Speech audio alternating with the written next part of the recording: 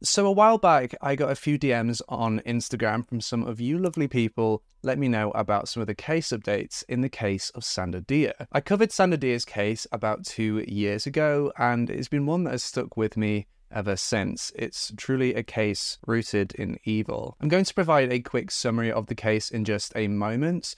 If you wanted to get a deep dive into the complexities of the case, you can find my full video on this channel linked at the top. It should be up here and in the description down below. If you're the kind of person that prefers the podcast format, you can find all of my videos and any future videos in podcast form on your favorite streaming platform by searching True Crime with Joshua Miles.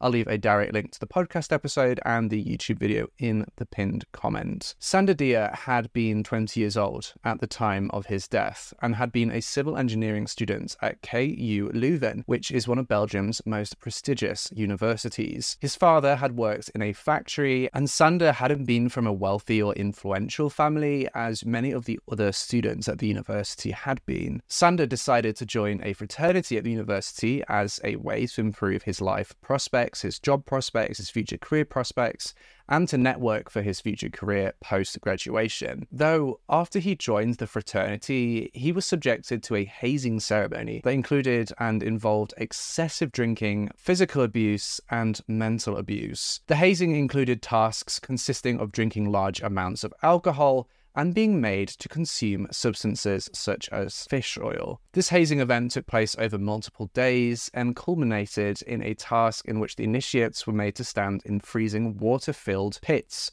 that were dug out in the ground. Sanda, by this point, had already been severely intoxicated and was actually mostly unresponsive, but he was still subjected to further tasks, such as swallowing a live goldfish and drinking more fish oil. Now, for those of you who don't know, fish oil is very salty, and drinking and consuming too much salt is not a good thing. If your body can't process that salt quick enough, it will begin to build up. Tragically, as his condition worsened, and after waiting far too long to seek medical attention, he was finally taken to the hospital, where he would sadly pass away shortly after admission. In the aftermath of Sanda's death, the fraternity members proceeded to clean up all evidence pertaining to the hazing, and they were advised by their lawyers to not apologize to Sanda's family. The fraternity members, as I mentioned earlier, all came from wealthy and influential families, which plays a massive part in this case. The university initially only required the fraternity members to complete just 30 hours of community service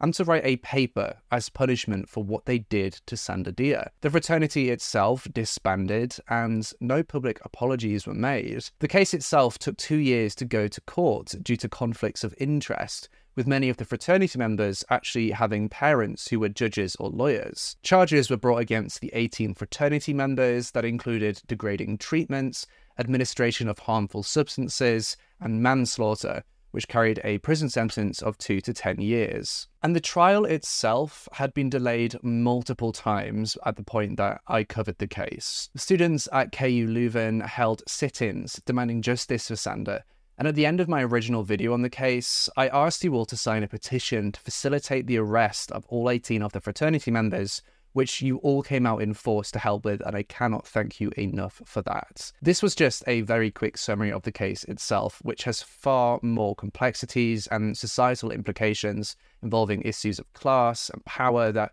we can't simplify easily for this case update. So I strongly recommend you go check out my deep dive if you're not familiar with the case, to fully grasp the context behind it. And that brings us to the updates in this case. We're going to be going through the day-by-day events of the trial to see how the courts came to the judgment that it did.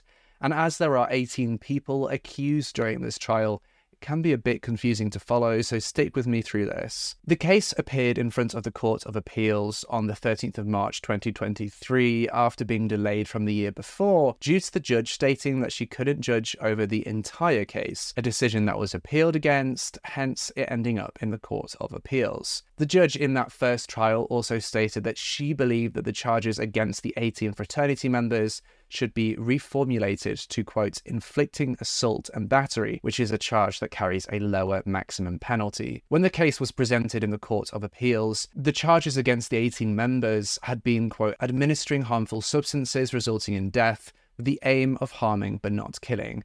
This was all connected explicitly to the large amounts of fish oil or fish sauce that Sanda had been made to drink, which ultimately proved fatal. Quote, "The defendants obviously did not assume that administering that substance would be fatal. If that had been the case, the qualification would have been different." The public prosecutor argued on the first day of the trial that the accused were responsible for Sanda Dia's death and should be held accountable, proposing prison sentences that range from 18 to 50 months. The prosecutor also suggested that fines ranging from 500 to 1,000 euros and a 5-year ban from civil rights be instated for the accused. As part of the trial, a number of civil parties were included in the legal proceedings. Gaia, which is an animal rights organization, became a civil party due to past incidents involving the fraternity and animal abuse, and they asked the courts for a symbolic moral compensation of €1. The University of Antwerp also became a civil party, as 2 of the fraternity members had been students there, and they also asked for the same €1 symbolic moral compensation. Also on this first day of trial, one of the other initiates who had undergone the hazing ritual with Sanda Dia spoke out,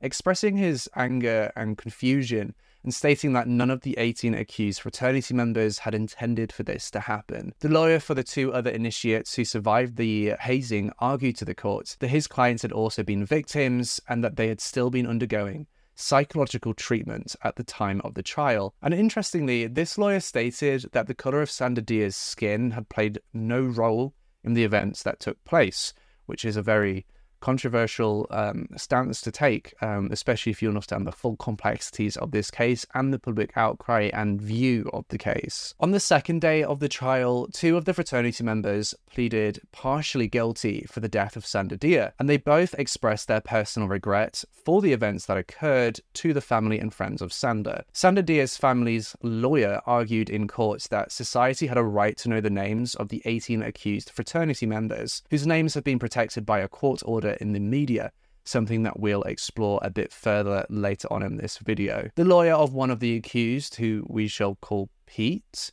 by the name of Walter Damon, pleaded for an autonomous probation sentence of 2 years for his client and asked for acquittal on the charges of administering harmful substances and guilty neglect. Tom D. Meester, who was the lawyer for one of the accused, who we'll call Dave, told the courts that his client was guilty and responsible for the death of Sanda Dia, asking for a work sentence instead of a prison sentence for his client. During that day's legal proceedings, one of the accused took the stand and expressed his sincere regret to the family and friends of Sanda Dia, stating that he had been naive and angry at himself for not realizing the dangers of the hazing tradition. Pete, who was represented by the lawyer Walter Damon, also expressed his regret and said that he condemns himself for having taken any part in the hazing and the fraternity in general. Now, interestingly, Walter Damon called upon a forensic psychiatrist to discuss the group dynamics during the student initiations and hazing rituals, and this psychiatrist mentioned the, quote, risky shift effect, where decisions made in a group can be potentially more dangerous than those made individually, an attempt seen by some to shift the blame from any individual to the group in its entirety. The second day of the trial came to an emotional close, with all of the accused seemingly showing signs of regret and a willingness to take responsibility for their actions. On the third day of trial, the pledge master for the fraternity took the stand and pleaded guilty to unintentional killing and inhumane treatment, emotionally addressing Sanda Dia's family and expressing his regrets for his actions. The president of the fraternity also took the stand, emotionally telling the court that Sanda Dia should still be alive and that nobody should have been in court that day, before expressing his willingness to talk to the family. Another one of the accused's lawyers, a lawyer called Eric Boone, argued in the court that day for a work sentence for his client and also sought acquittal for administering harmful substances and guilty neglect. One of the lawyers criticized the media for creating a, quote, distorted image of his client due to leaks, which was mainly about the images and the names and private details about the accused.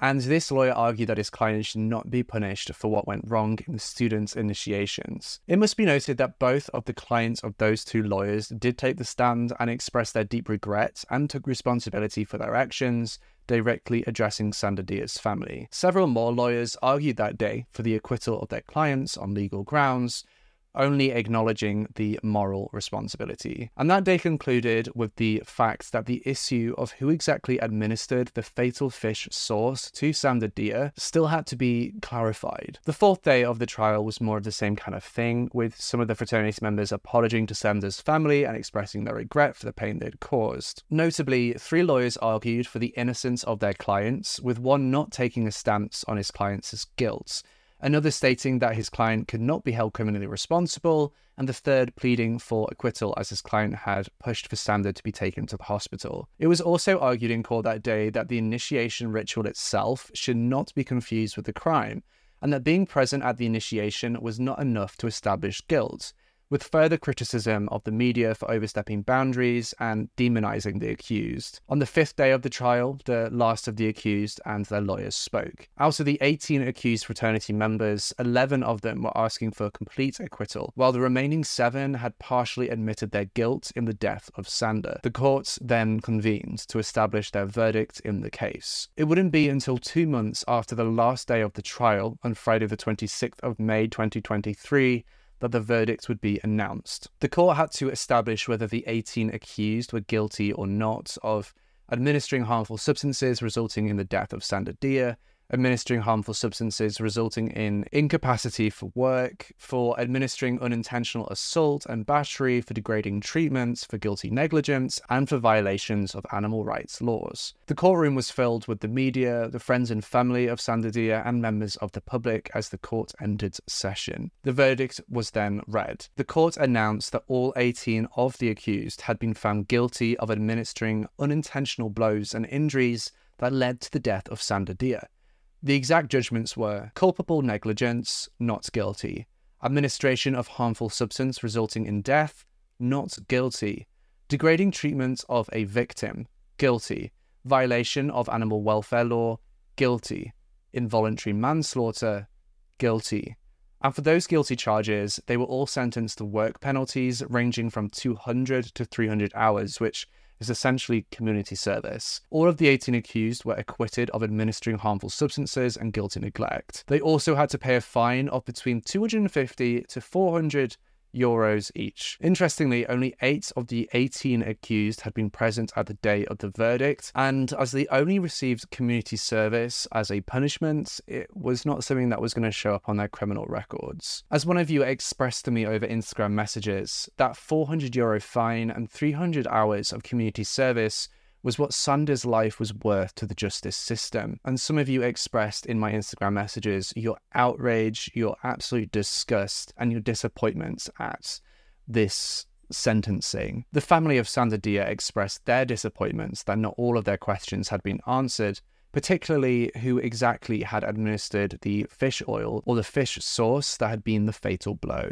The final update I wanted to touch on was about a Dutch YouTuber by the name of Acid, who received a temporary suspension on YouTube for a video he posted in which he revealed the names, photos, and jobs of the individuals involved in the case. Allegedly, this video had led to targeted harassment of one of the parents of the guilty parties, and this is one of the reasons why I've opted to not name those involved in this case, despite my anger and disgust at their actions, as it seems that these 18 people have the wealth and influence to cause further damage.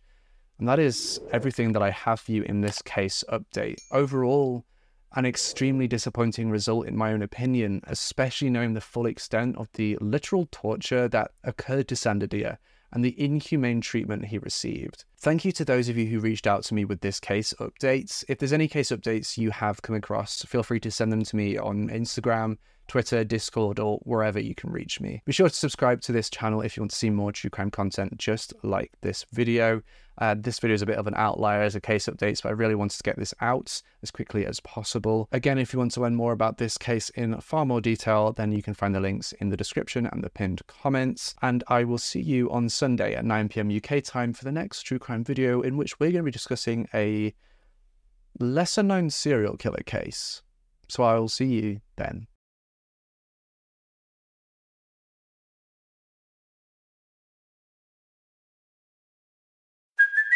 Hey, it's Kaylee Cuoco for Priceline. Ready to go to your happy place for a happy price? Well, why didn't you say so? Just download the Priceline app right now and save up to 60% on hotels.